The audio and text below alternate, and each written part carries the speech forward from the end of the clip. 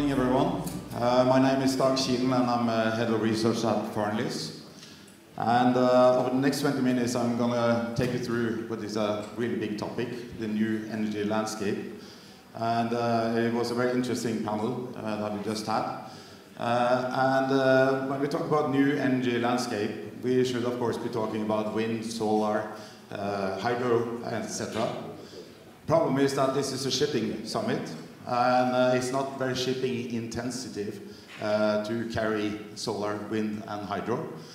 So even though it's been having an amazing development, going from 18% of the electricity we generated in 2007 up to 28% last year, that amazing ride, we need to have in perspective what kind of ride it has been. Because if you look at the chart on the right here, coming up here now, should be working. Electricity is the blue line here. So what we are talking about when we talk about wind, solar, hydro, we are talking about 28% of this blue line here. What we also have, sort of forget to have focus on is the ice blue line here, which is the total energy consumption. And the dotted green line that you see here is the electricity's share of the total energy consumed.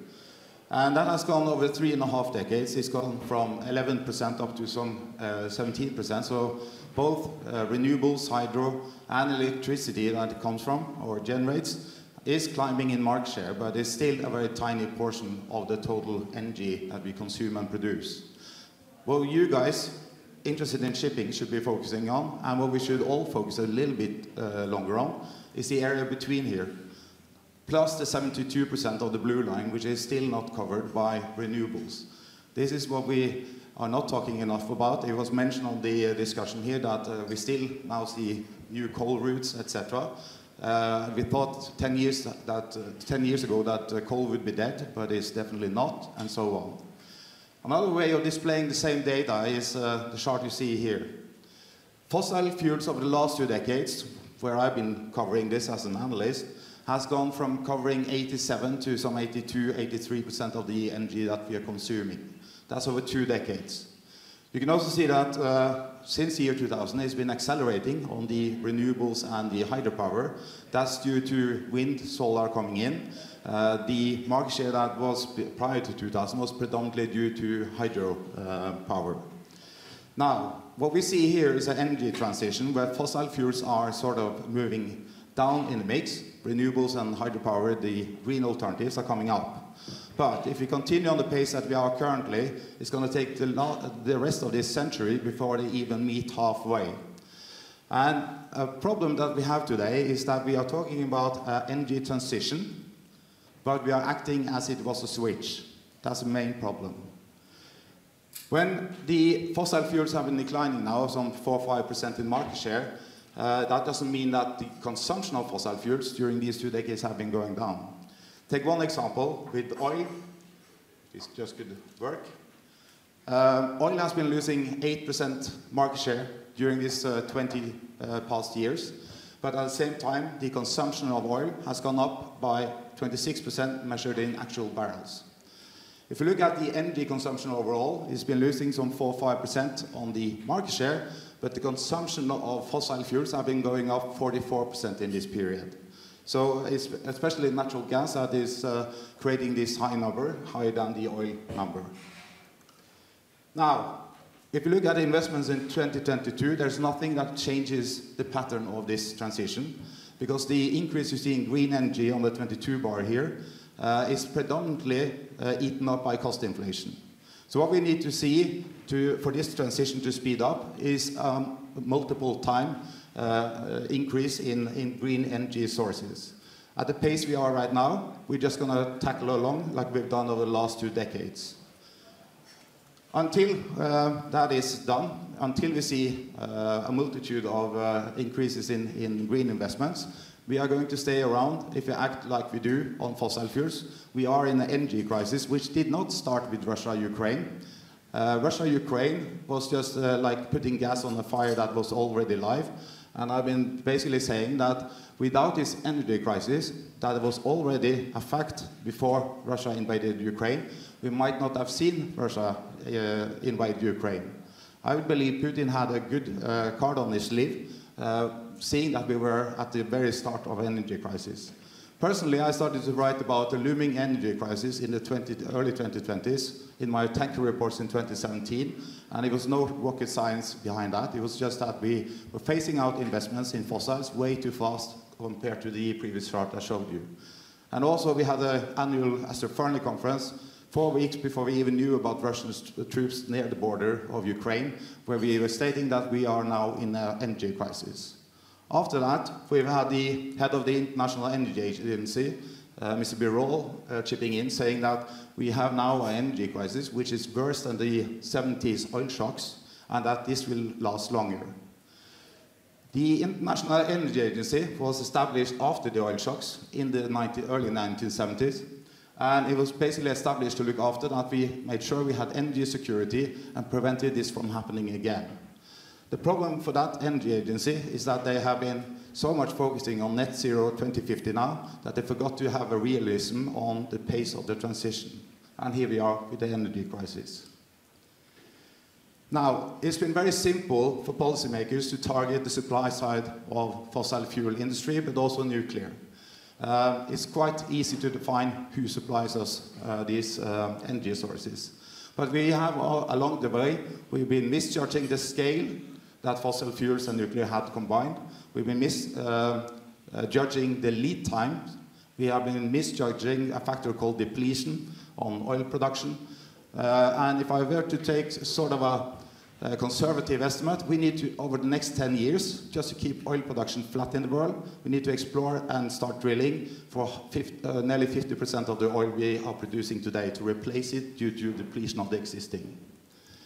Problem with the demand side is, however, it's less definable. It's more fragmented, and perhaps problematic for policymakers is also that it contains voters. It contains very unpopular decisions to sort of enforce on the voters, like taxes and so on. So, and on top of that, it's been misjudged how strong energy demand is, how long it takes to change infrastructure. You're not scrapping a coal plant that was built 5, 10, 15 years ago. It takes time before that sort of goes to natural phase out. And what we basically have then is a shift on the supply and demand curve, which has led to higher prices. This didn't work very well, but we are, however, seeing some concessions. At the very beginning of this year, once again, before Russia-Ukraine, we had the European Union actually admitting for once that natural gas, which is a fossil, and nuclear has a quite important role being a key transition fuel. Later, we've seen now a revival of the discussion of nuclear here in the UK.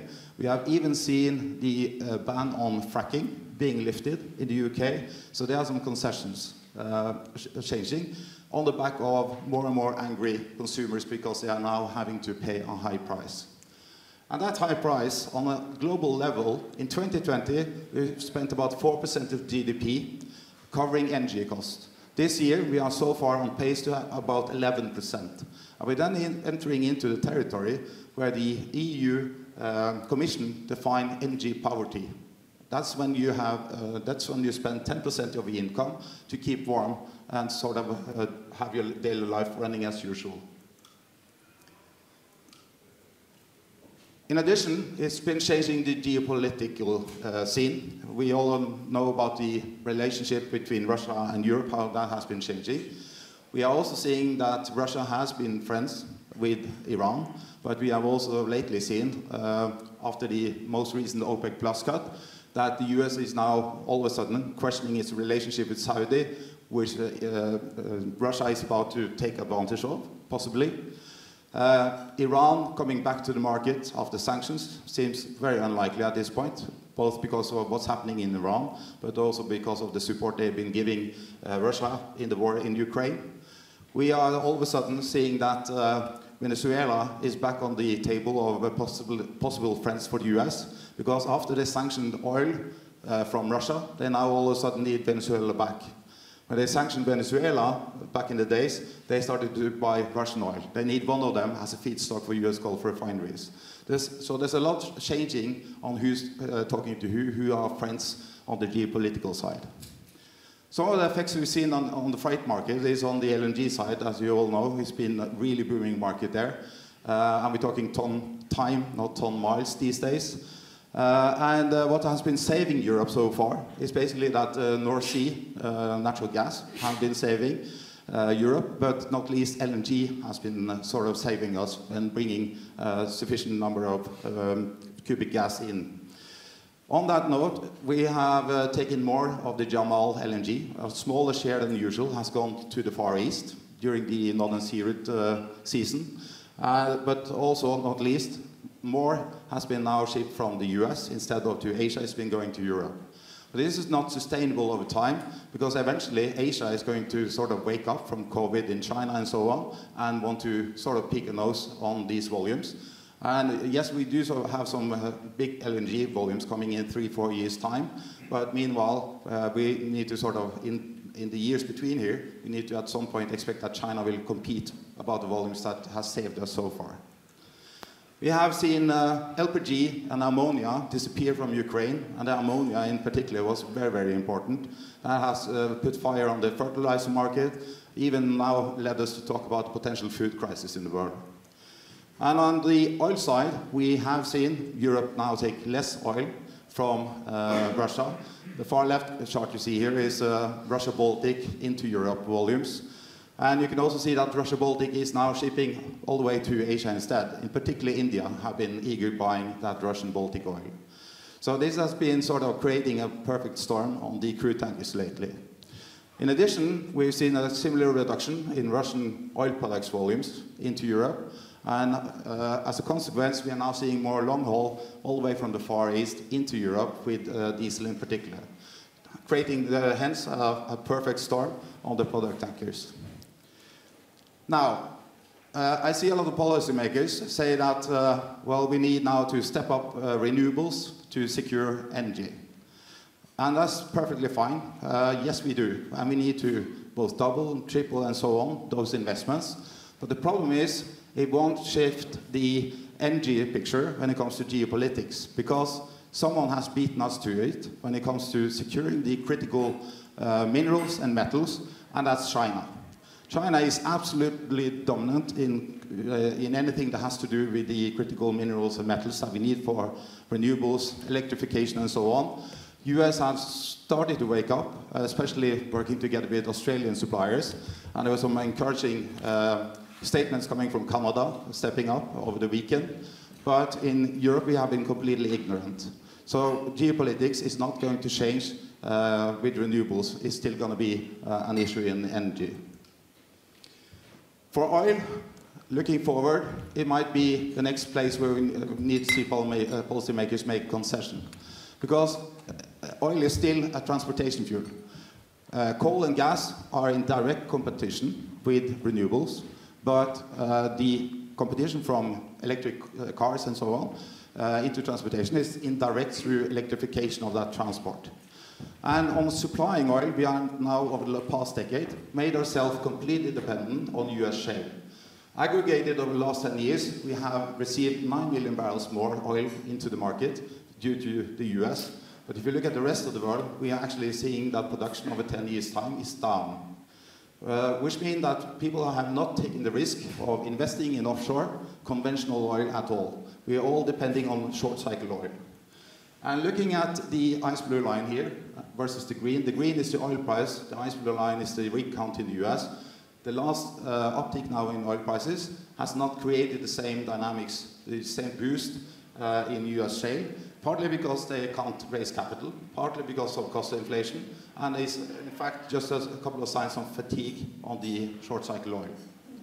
So if we don't step up the conventional going forward, we might run into a deficit if oil demand keeps up. And on that electrification as an indirect competition to oil for transportation, you see a barrel of oil here is predominantly going into transportation. We keep forgetting that petchem is also a huge user. But what I have sort of on the chart here is that, let's say that going forward towards 2030, we are going to produce an average 90 million new cars in the world. If I look at some of the more optimistic estimates on how far we have come in supplying electric vehicles by 2030. We are talking about 25 to 30 million of cars in 2030 of the 90. If I now sort of aggregate everything here, over the next 8 years, we're going to have some 140 to 160 million EVs on the road, which we don't have today. But if we continue to produce 90 million cars per year, as we have the last couple of years, well, then we're going to have 650 million new diesel and gasoline cars. So it might be very too early to sort of expect that oil is going to be squeezed out of the transportation mix, given this. And this scenario is something that S&P Plus says there's not going to be enough lithium. I saw a documentary about the Broken Hill project in Australia, a big cobalt project, where the CEO was quite proud to say that the cobalt of this massive project would supply enough cobalt for 5 million electric vehicles, just to put it in perspective. And that cobalt, that project will double the cobalt production in Australia. So it's a question of when are we sort of having enough, and we need to keep in mind that also the mining industry has a lead time of exploring and developing. Coal is not dead. Coal has been very out of favor over the last 10 years, losing market share, just like oil has been doing for the last 50 years. Oil's market share was at peak in 1973, nearly supplying 50% of the energy we used. Now it's down to a third or slightly less than a third. Coal has been going through the same, but just like oil has been losing market share, but in that 50-year period, consumption has more than doubled. We see that coal continue to hover around all-time high when it comes to consumption. And strangely enough, people still build new coal-fired power plants. If you look at just what is gone through final investment decision or are already under construction in China and India, it equals about 1/4 of the existing global capacity.